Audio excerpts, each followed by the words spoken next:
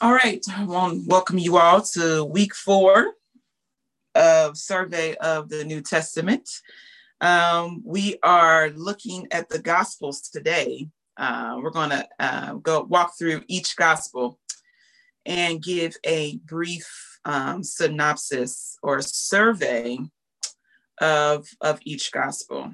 Okay, so that was the reading assignment is just to read the Gospels, get a feel of them, read the background. Let me see here. This is the lesson. Read the background and all that stuff. So let's hop in here. Share my screen.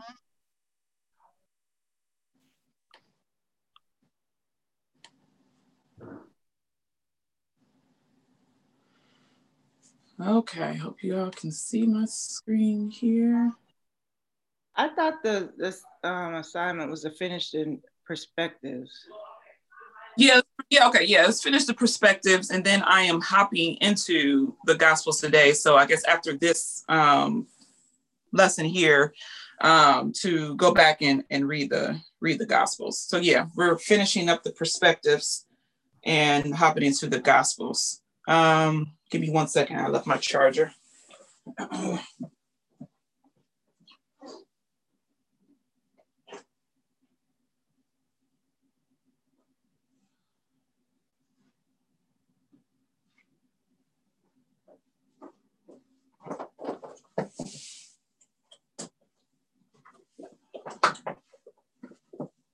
right. Okay, so let's go ahead and hop into it.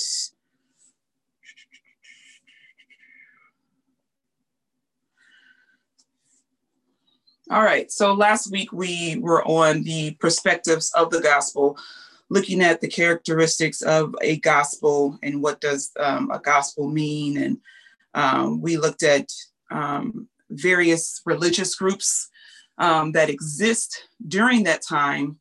And we looked at new religions and new belief systems that were coming on the scene that the Apostle Paul and Apostle Peter, they had to basically address.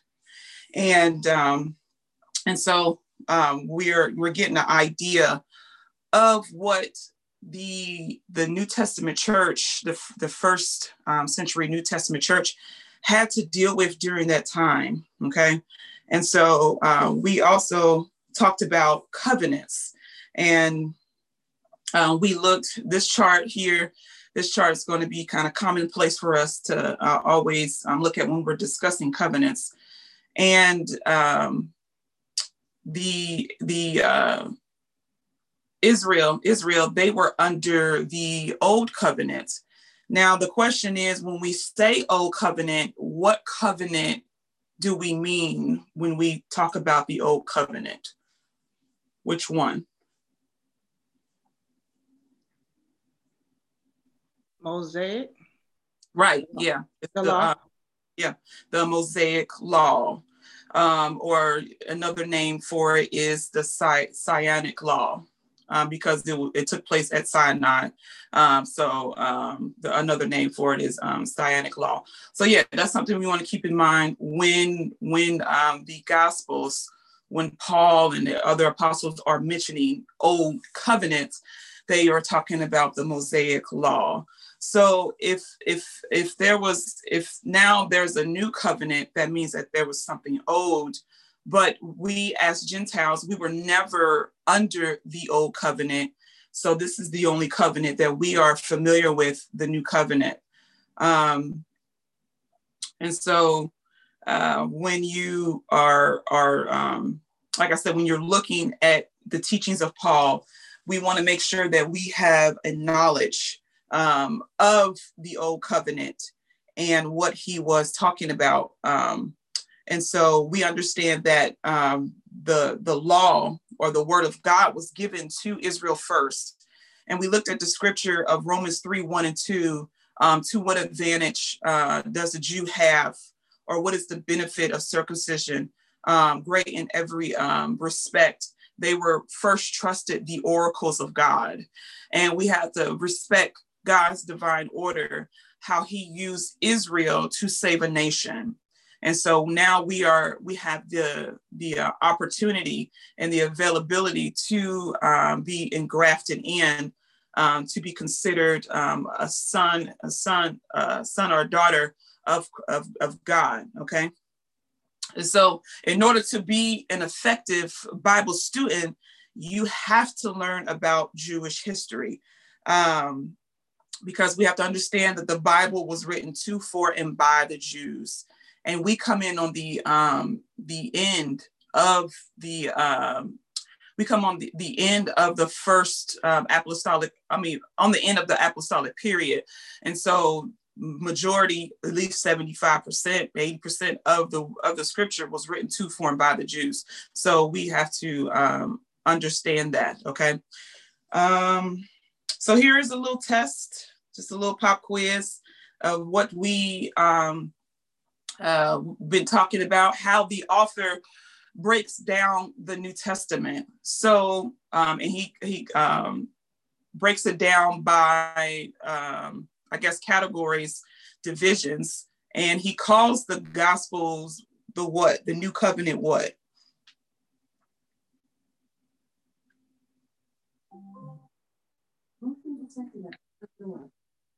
What does he call the Gospels? How does he group the Gospels?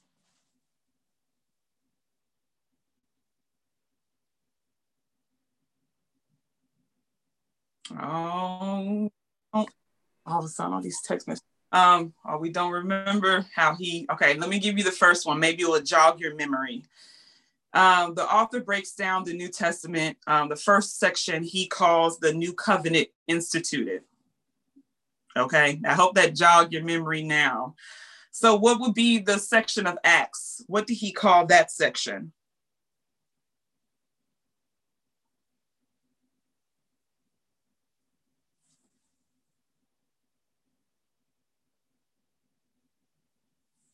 Oh, am I still connected? Is anybody here? No? Yeah, but where are we in the reading? We were supposed to read.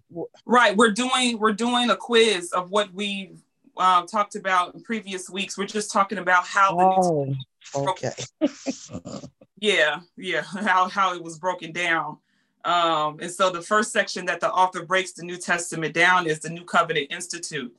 What did he call the book of Acts? The New Covenant what?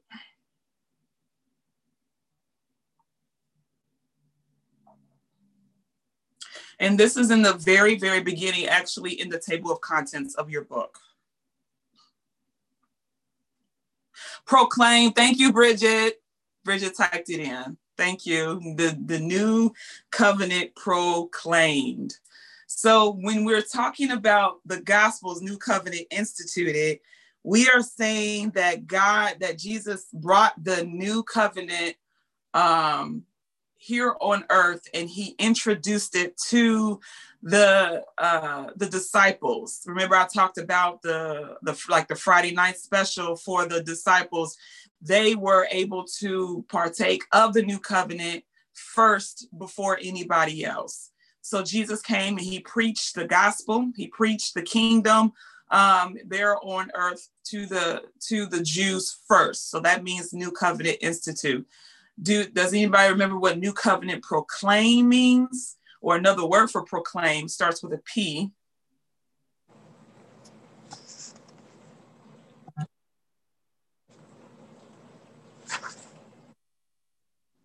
Nobody? Another word for proclaimed is preached. And so in the book of Acts, this is where we see the New Covenant being preached, being spread across the land. They're going by Jesus' geographical mission, Judea, Samaria, and the other parts of the world. It was a geographical mission, and at the same time, it was an ethnical mission as well, because it started out with the Jews, and then about 15 years later, it was finally presented to the Gentiles at Antioch. Okay, so that's what it means. New Covenant proclaim. It was preached. And that's what we get in Acts, a record of how the church grew, okay? Does anybody remember the epistles? The New Covenant what? Explained. Oh, everybody awake. Good morning. So New Covenant Explained. This is where we get our instructions as the church.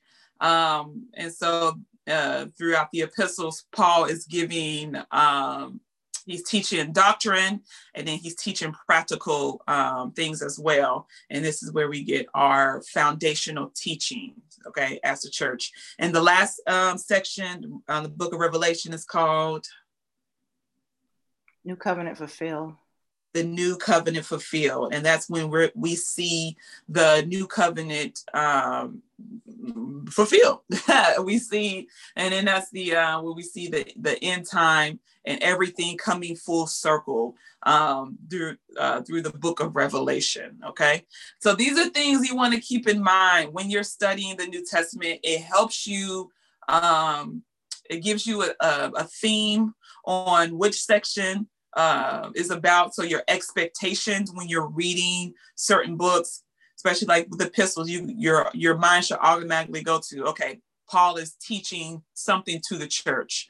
And then of course, there's always historical situations that go on, but we have to remember as well, sometimes Paul is in a teaching mode, he's in a correcting mode. And so those are the things we, keep in mind. And it helps handle the New Testament instead of looking at it all as just 27 books. Now you're able to break it down in sections, and now we're going to even break it down even more so the New Testament is easier to handle, okay?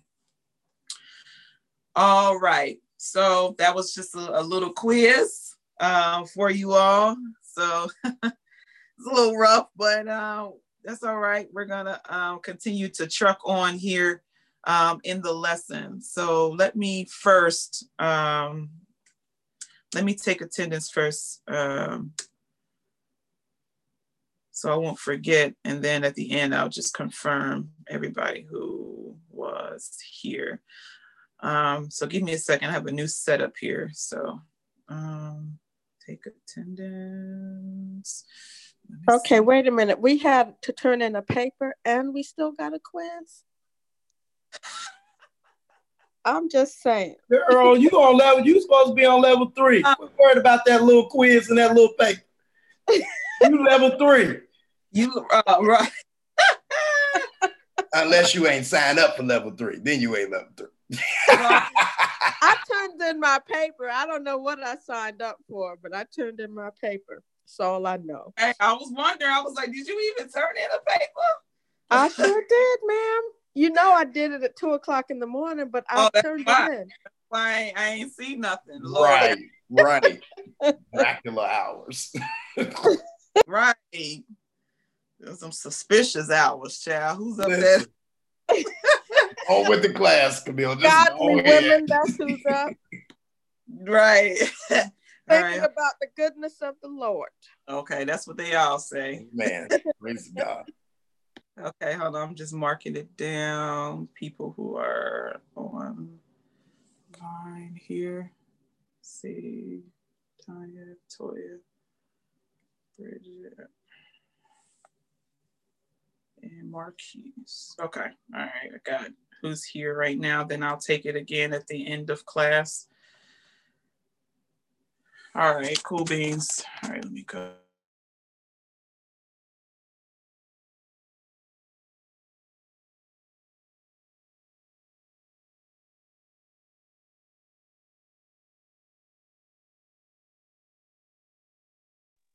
You muted.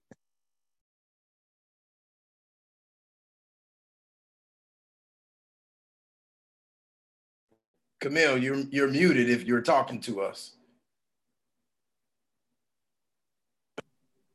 Can you hear me? Now we can, yes. I must accidentally hit the button. Okay. All right. So, like I said, at the end of this lesson, we're going to learn about the authorship and date of each gospel.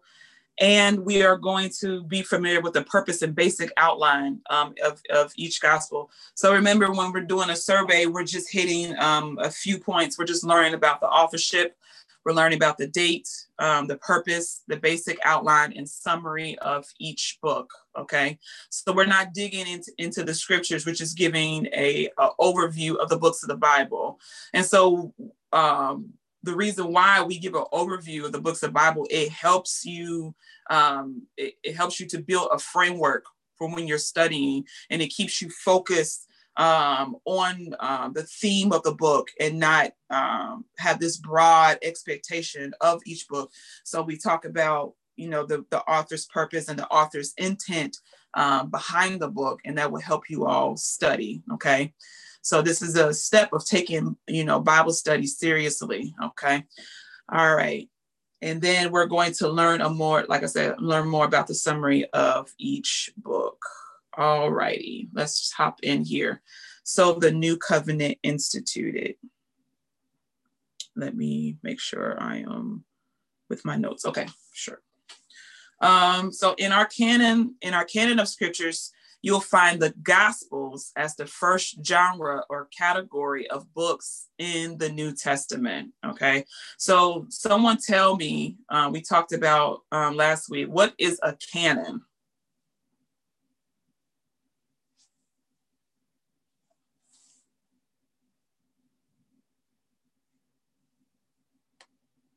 Anybody remember what a canon is? Something approved by the forefathers as the structure of the books of the New Testament and Old Testament, all of it. The accepted books. Right, there you go. Of the Bible. Yeah, so a list of scriptures, a list of books accepted by a faith community. So it could be any type of faith community. The Muslims have their own scriptures. Catholics have their own scriptures. Jehovah's Witnesses have their own scriptures. So basically, it's just a list of scriptures that a faith community deemed to be authoritative. So, yep. Okay, cool. So would it be strange to see people try to create new canons today? And I use the word strange. I don't want to dive into who right and wrong. I'm just saying, would it be strange to see that today, even amongst, people?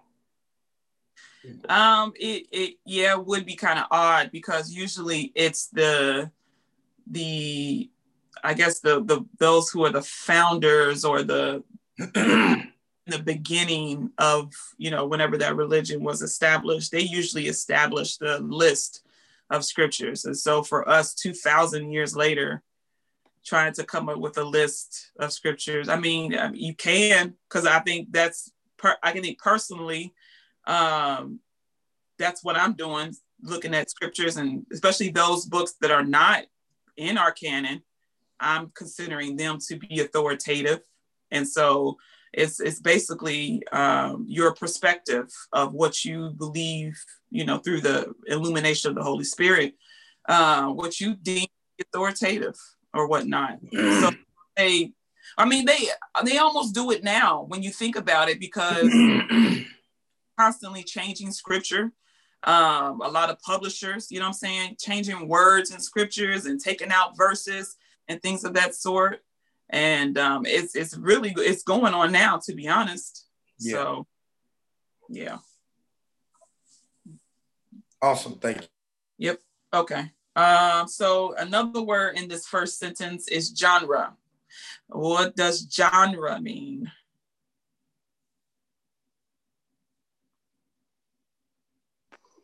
Isn't genre like it's explaining I'm trying to get my words together. It's explaining one thing but in a different way, for to understand it in a different way. I see what you're doing. Yeah, so a genre is like for instance, the Matthew is history. So you have to understand Matthew in that genre. Yeah, explained in that way. Yeah. Yep. So genre, is basically a type of literature. Like just it's a type, like jazz is a type of music. Right. Yeah. So, yep. You have to understand it in that lane. So, yep. Okay. So it's just a category. It's category. Yep. Another word, just category.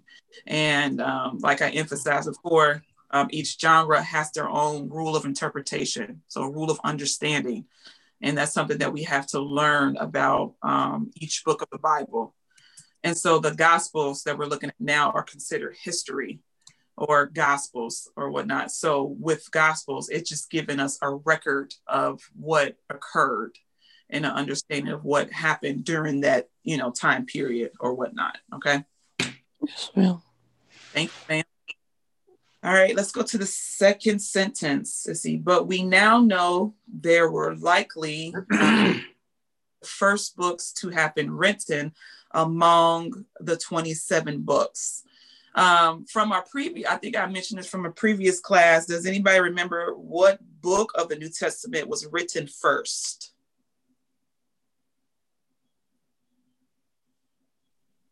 Was it Mark? No, not from the all. I'm sorry. Let me rephrase my question. Out of all 27 books, what book was written first?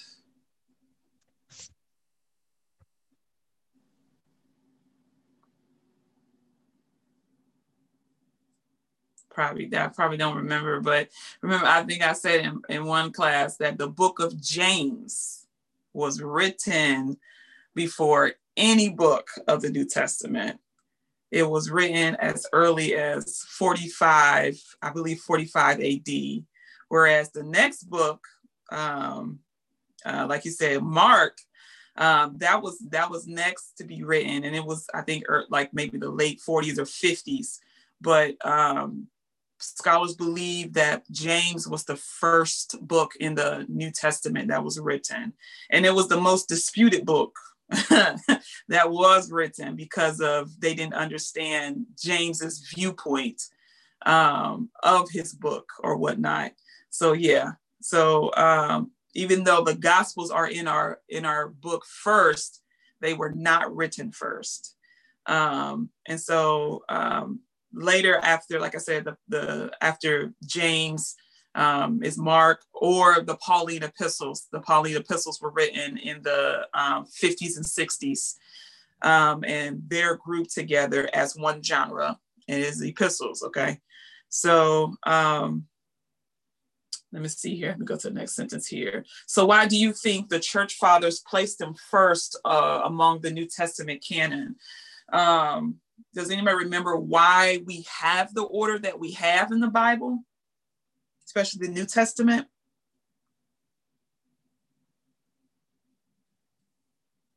I want to say because it's helping us to understand the development of the new covenant, when it was instituted, when it was explained, when it was, fulfilled or something like that. Proclaimed, instituted, proclaimed, et cetera, et cetera. So what type of order would you say that is? So it's not really in a chronological as far as how they were written, but it was written how or organized how? In a thematic order? Yes. Yes, mother. Thematic. I was stressing. I was over here like, wait. I know this. Thematic way. Extra. Yeah. Thematic is extra to me. Yes. Lord have mercy. So the stories, like what Tracy was talking about, how the new covenant was instituted, how, it was proclaimed, basically is telling the story of the evolution of the new covenant or whatnot. So that's in a thematic way. And so, of course, with the new covenant, you start with Jesus Christ. And so it would make sense to put the Gospels first in the book to talk about his life and how he instituted the covenant and gave the that charge to the apostles and things of that sort. So yes, it is written in a thematic way. I'm trying to wake y'all up with these questions, huh? So last sentence is, we also know that the Gospels are not biographies, but they are perspectives of Jesus Christ. So why can't we call the Gospels biographies? Why not? because they don't cover the entire life of Jesus. Right. Yeah.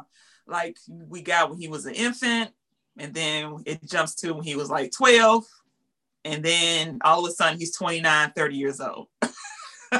And so we don't have the whole story of Jesus Christ. And so the authors of the Gospels are just giving us a perspective of Jesus Christ on how we should view him as, Savior. Each book has their own theme on how they wanted their audience to look at Jesus Christ. So, okay.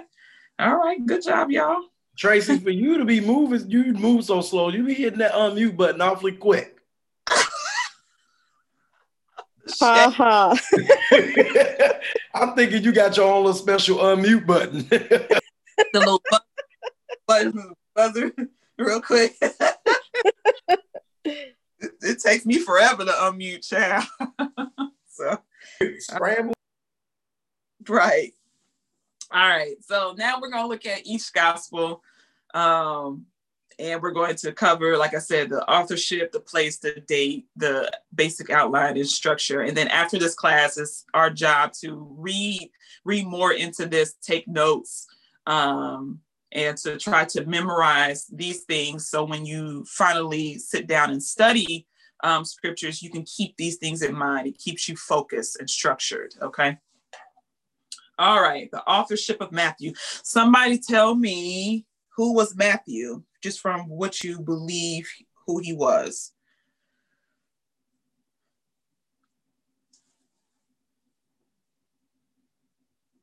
I'm like, now we just got a 3-year class of the gospel. A tax collector. Yes, he was a tax collector. Yeah.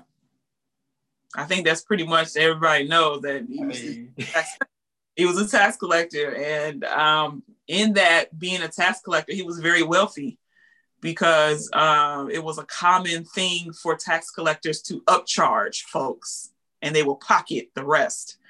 And that's where Jesus met Matthew on the road in a little tax booth or whatnot. So yeah, he was a tax collector.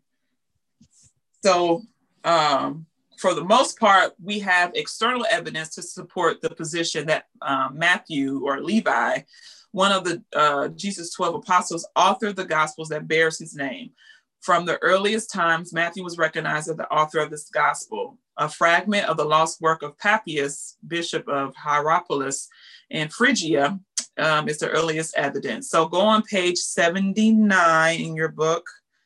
Let's see here. My page number is a little different. So I believe it's 79 that starts the authorship of Matthew.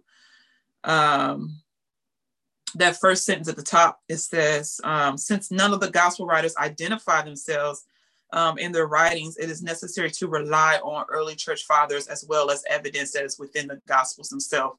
And remember that the early church fathers, they were students of the apostles. Okay, so they kind of have a firsthand account on, the doings of the apostles. Okay, and then it hops down to that sentence that says from the earliest of times. I think that's the sentence we just kind of went over in the PowerPoint there.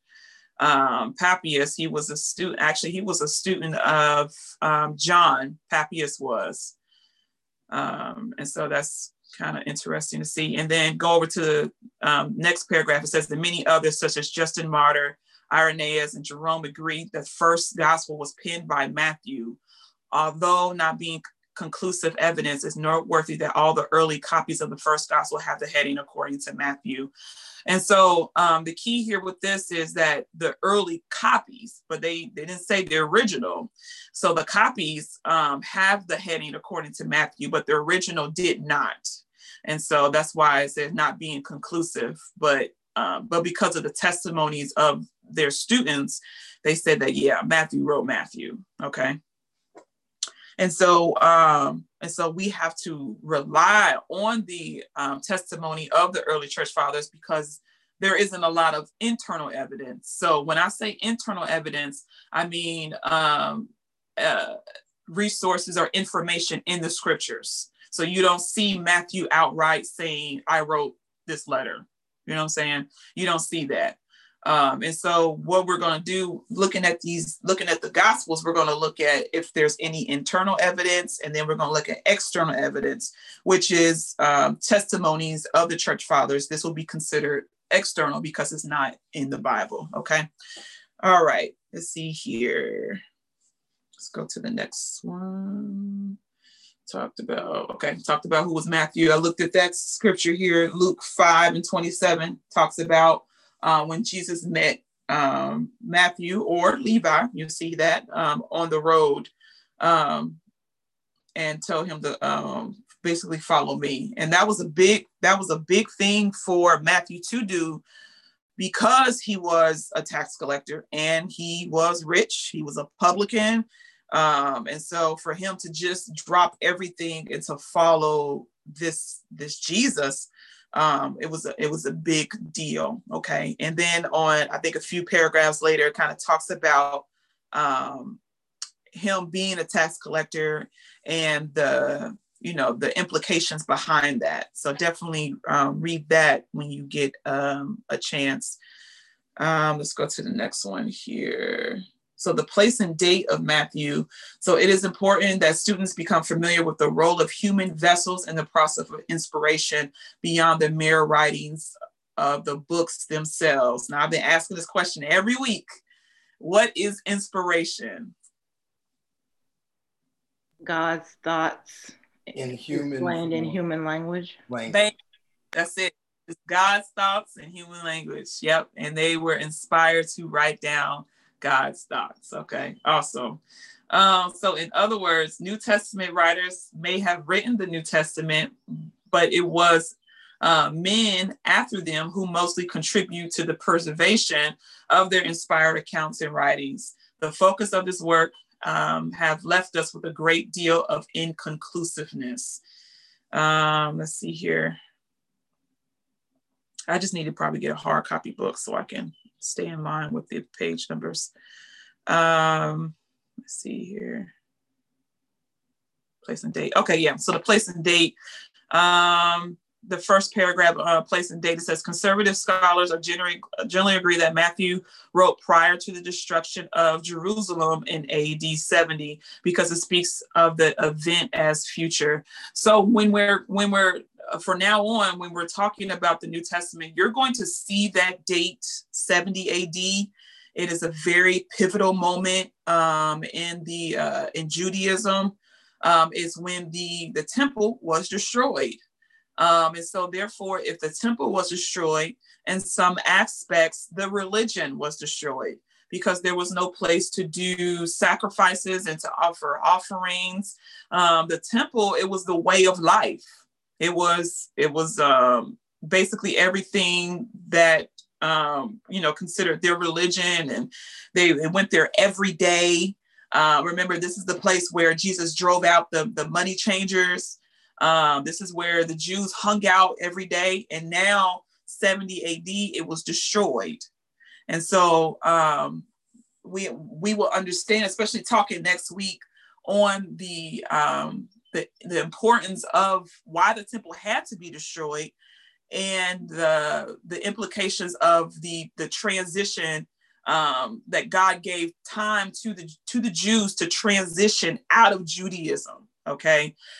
So it took them about 40 years to transition out. And once that 40 years was over, then the temple was destroyed. Okay. So it has spiritual implications as well. Okay.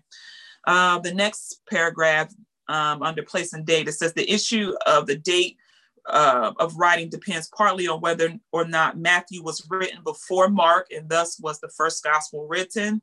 We kind of talked about this synoptic problem last week. Modern scholars have generally held to the priority of Mark's gospel, believing that both Matthew and Luke borrow heavily from Mark, but the evidence put forth for the priority of Mark is not as strong as many would suggest.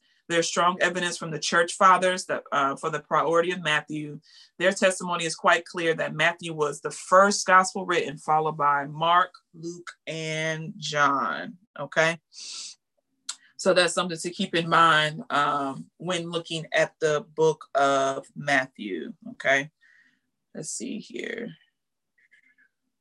Role of human vessels. Okay.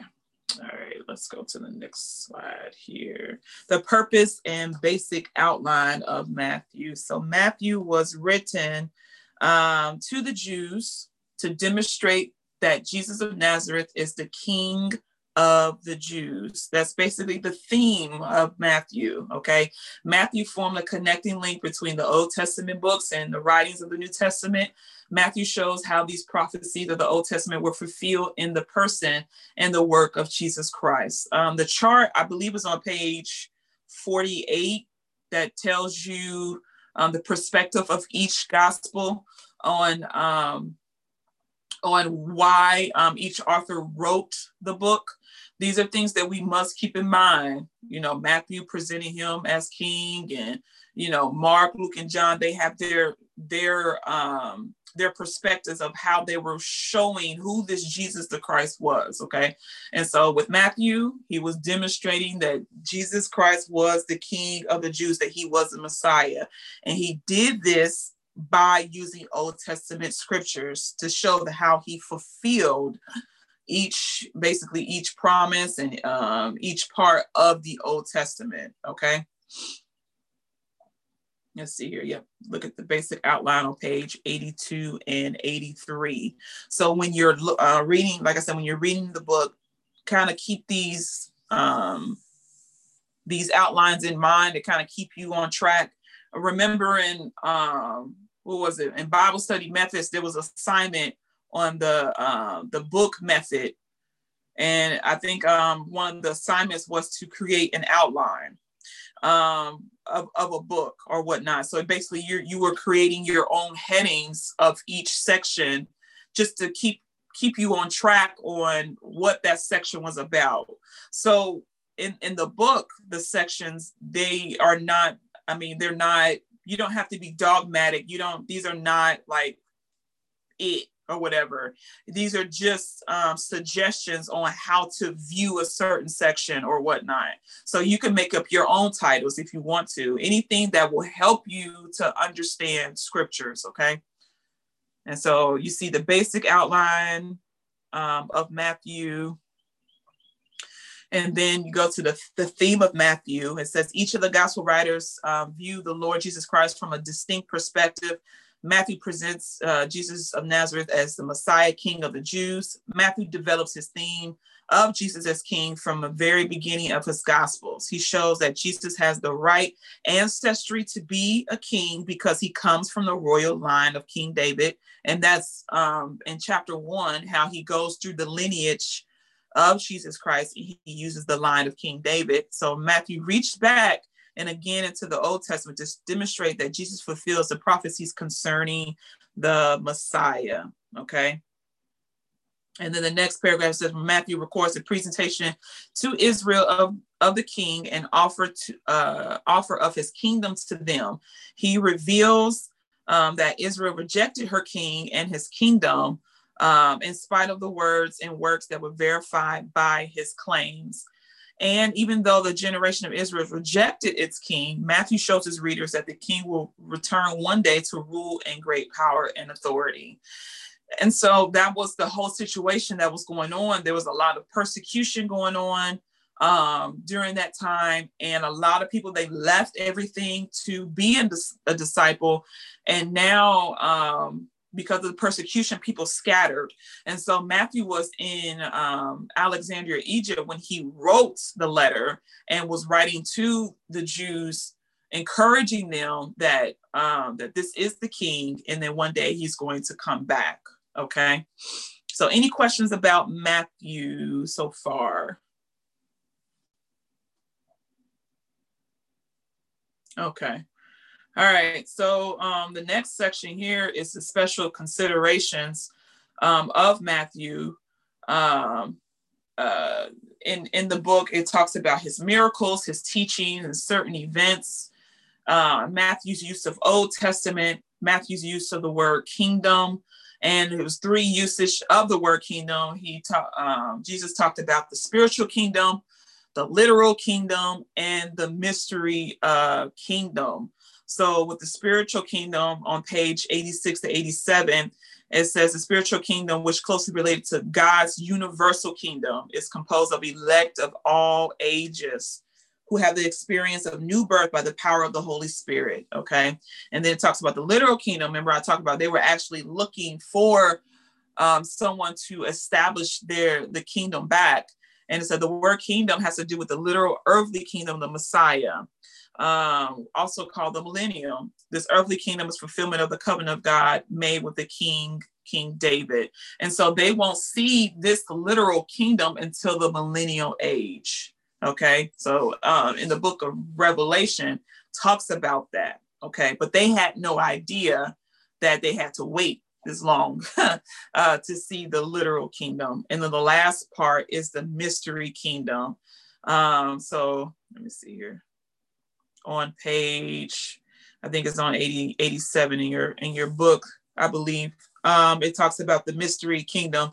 It's another meaning for kingdom. As used by Matthew, the mystery aspect as expressed in the kingdom in the parables. And so that's what Matthew, he talks a lot with the parables. He always says the kingdom of God is like this. The kingdom of God is like that. So that's what Matthew, was talking about giving us characteristics and the aspects of this kingdom, I guess the mystery part of it or whatnot. So, so definitely read through that when you get a chance. And I believe that's pretty much it for Matthew. And then Ben Ware, the author, he gives us kind of a synopsis of each section of the book of Matthew and try to, basically this is a study aid or study tool to help you understand the book of Matthew. Okay. So any questions about that? About background or anything of that sort? All righty. So remember, all we're doing is just giving the author, the date, the time, the purpose, and the outline of the book. Okay. Okay, so the next one is the Gospel of Mark. Someone tell me what you know about Mark.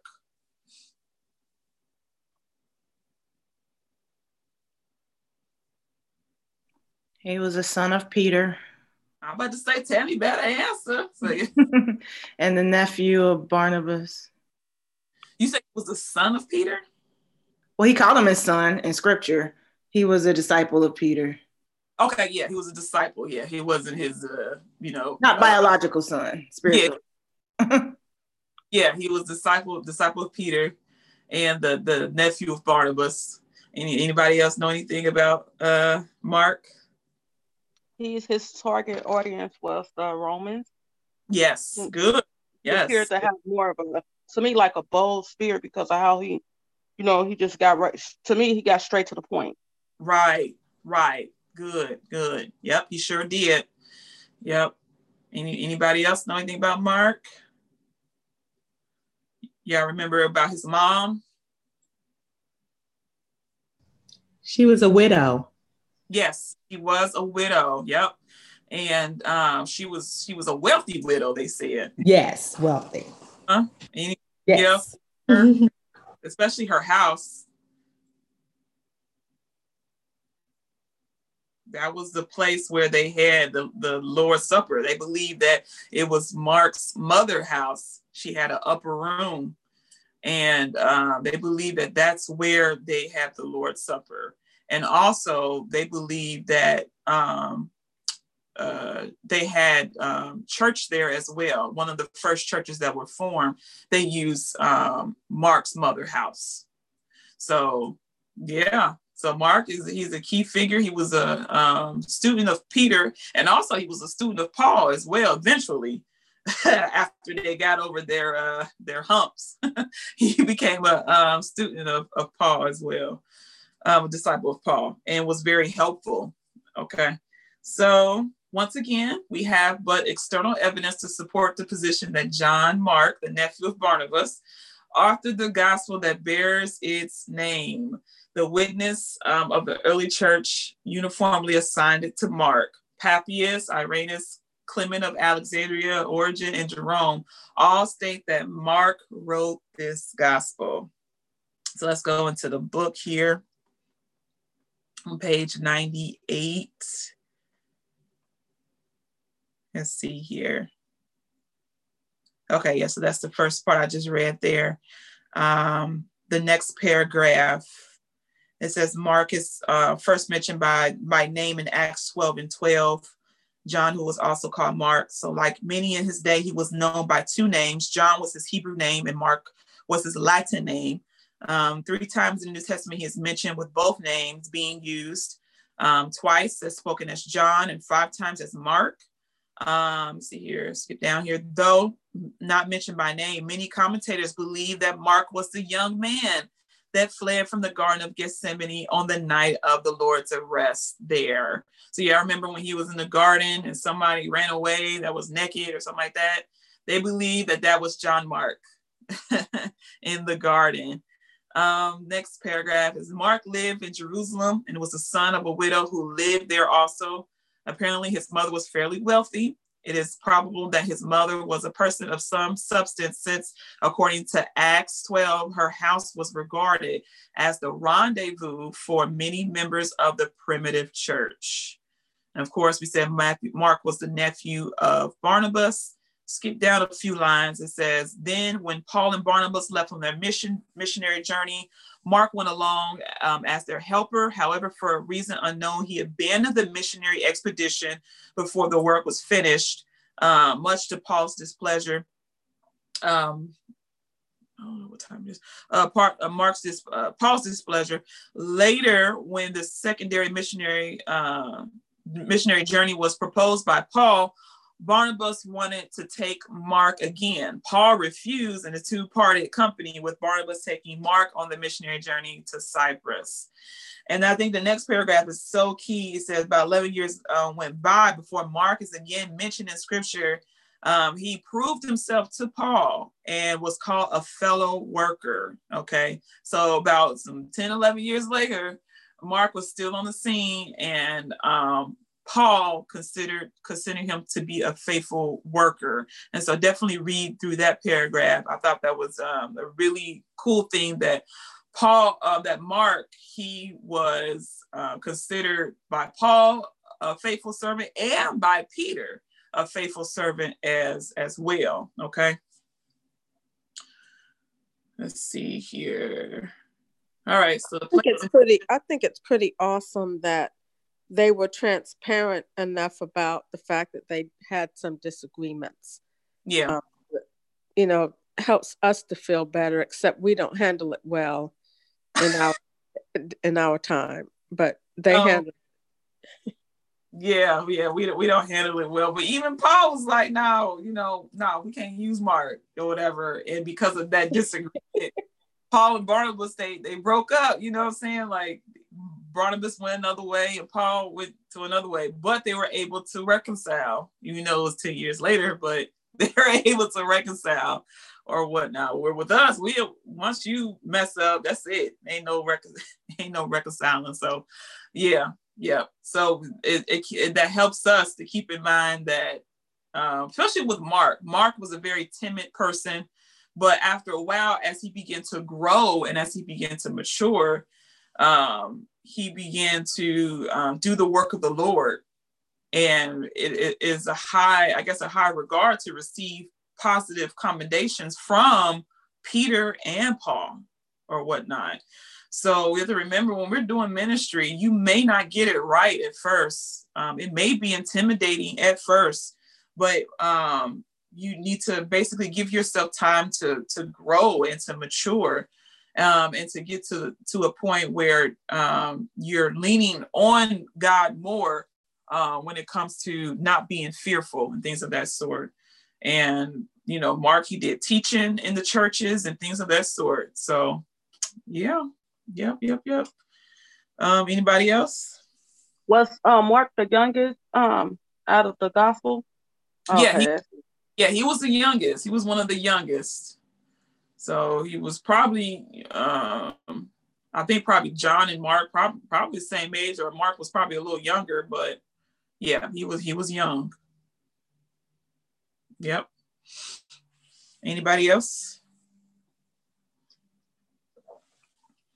Okay. All right, cool beans. So let's hop into the place and date of Mark. I don't have the, yes I do. It's 10:23. Okay. All right. So we see here in the Gospel of Mark how the information we count as reliable is derived. So we know some things and piece them together, that information with other internal evidence to draw inference about the place of the book's writing.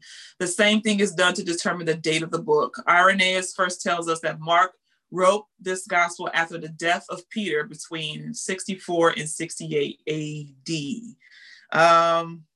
Let's see here. Under place and date of Mark, it says, although several dates have been suggested for the Gospel of Mark, a date is about 64 to 68 seems probable. This is based to a large extent of the statements made by the early church fathers. Kind of talked about that. The next paragraph says, it's generally accepted that Mark wrote his gospel in Rome with a Roman audience in mind. And that's what Tanya was talking about. Yep, he wrote to the Romans. And he had a technique, let's see here.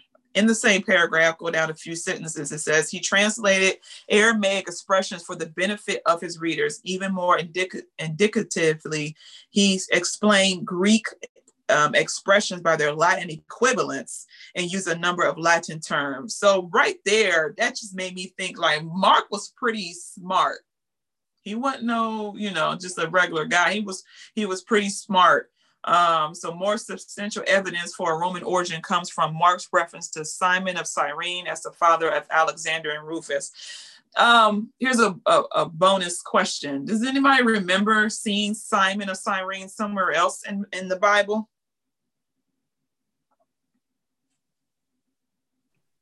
He helped to carry the cross. That's right. He helped carry Jesus' cross.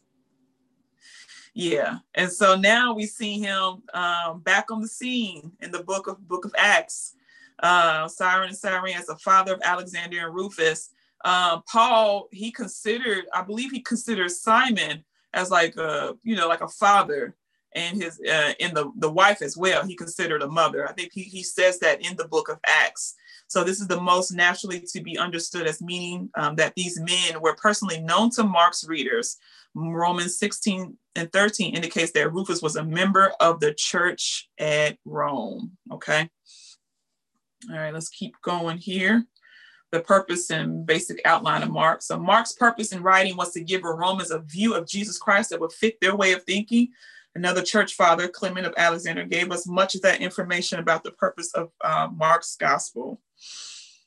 Let's see here. In the book on the purpose of Mark, let's see here. Go to the second sentence. It says, he wished to present the Savior, Son of God, in such a way that they would be one to him. Clement of Alexander, he was actually a student of Paul. Yeah, he was a student of Paul, said that the Gospel of Mark was written in response to a request by the Romans for a written account of Christ's life and ministry. The Romans were, it is said, so moved by the oral preaching of the gospel that they wanted it in writing so that they could go over it again and again. And that's understandable because of the way that Mark wrote the book of Mark.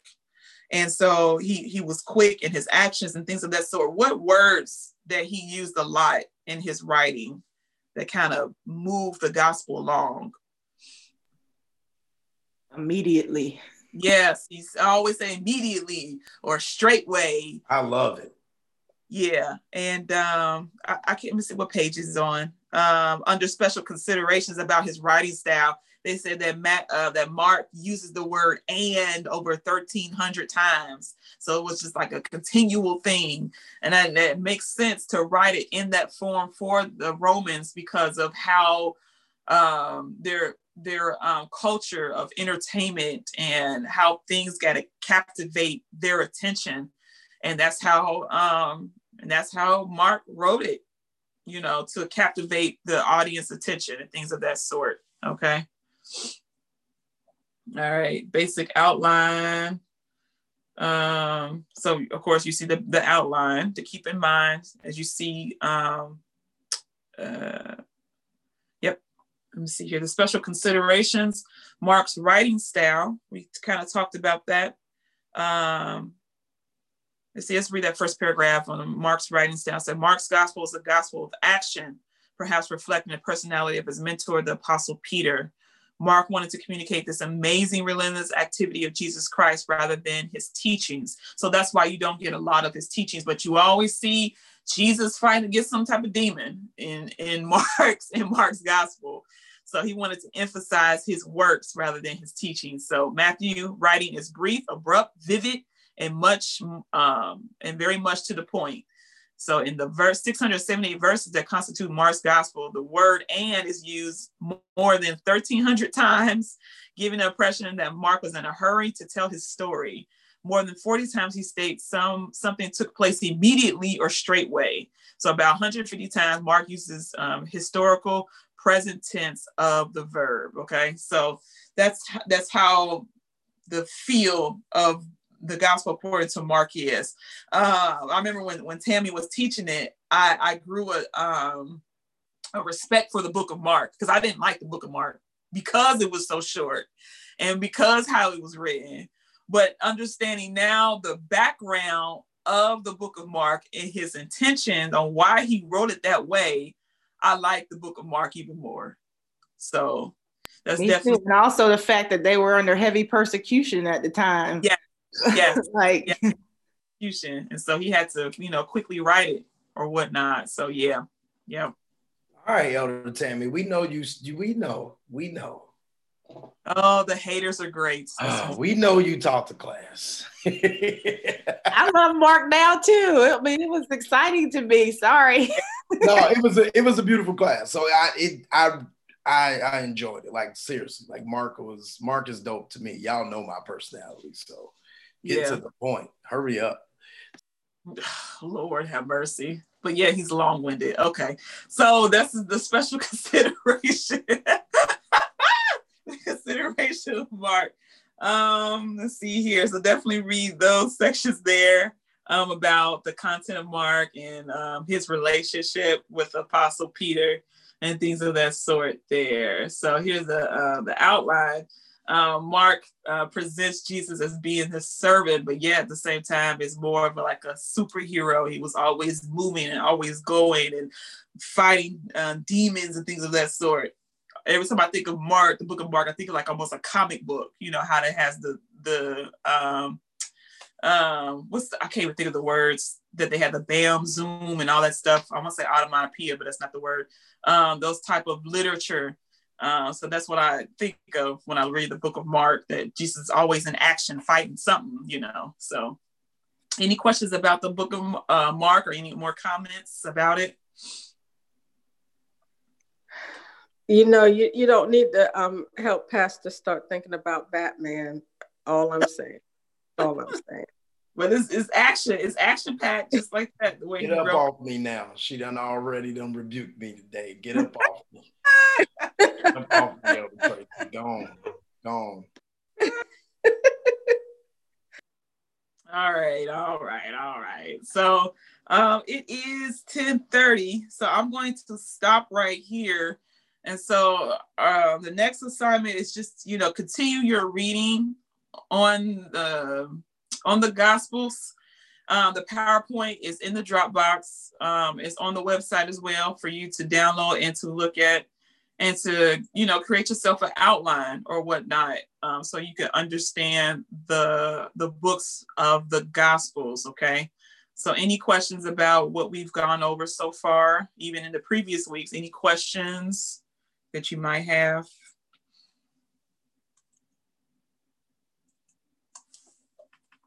We're good? All right, cool beans. Let me take attendance and then I will end the class here. Let's see here. Let's see. I got Eva, I got Toya, Wyman, I got Paige, I got Tammy, I got Tracy, I got Raymona, I got Lindsay, I got Trish, I got Renee. Let's see, yep. Tanya. I got, Khalil. Bobby, Bridget, and Eric. Hi, Eric. Congrats to you, sir. Let's see here. All right, so I think I got everybody.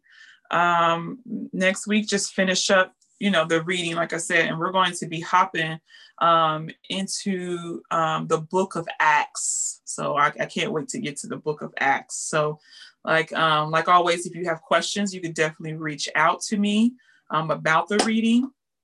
I believe everybody should have a book. So I think we're set on that. So any other questions or anything? We're pretty good. All right, cool beans. Let me pray out. Father God, we thank you for this day. Thank you, God, that you are God and God alone. I thank you for keeping everybody in health and strength, Father. I pray, oh God, that you will continue to guide us through this reading, Father, and continue to increase our capacity, Father, that we can receive more of you, Father, and that we can understand your word. And I pray, God, that we will continue to be serious Bible students, Father, hungry for your word, Father, that even outside of class, they're doing their readings and their assignments and things of that sort. And I pray that their appetite will just increase to the point where they don't have to wait until Friday to do the reading, but just read it just on their leisure time because they just want to know more about you, Father. I thank you for those who are growing, God, and those who are dedicating their time out, God, to worship and to adore you, Father. So through learning your word, Father. So God, I give you all the praise, glory, and honor in Jesus' name. Amen. Come here, I'm about to call you real fast, okay? Okay. All right, you guys have a good one. God bless you guys. Good class. Thank you. Good class. Thank you. Bye, Nana girl.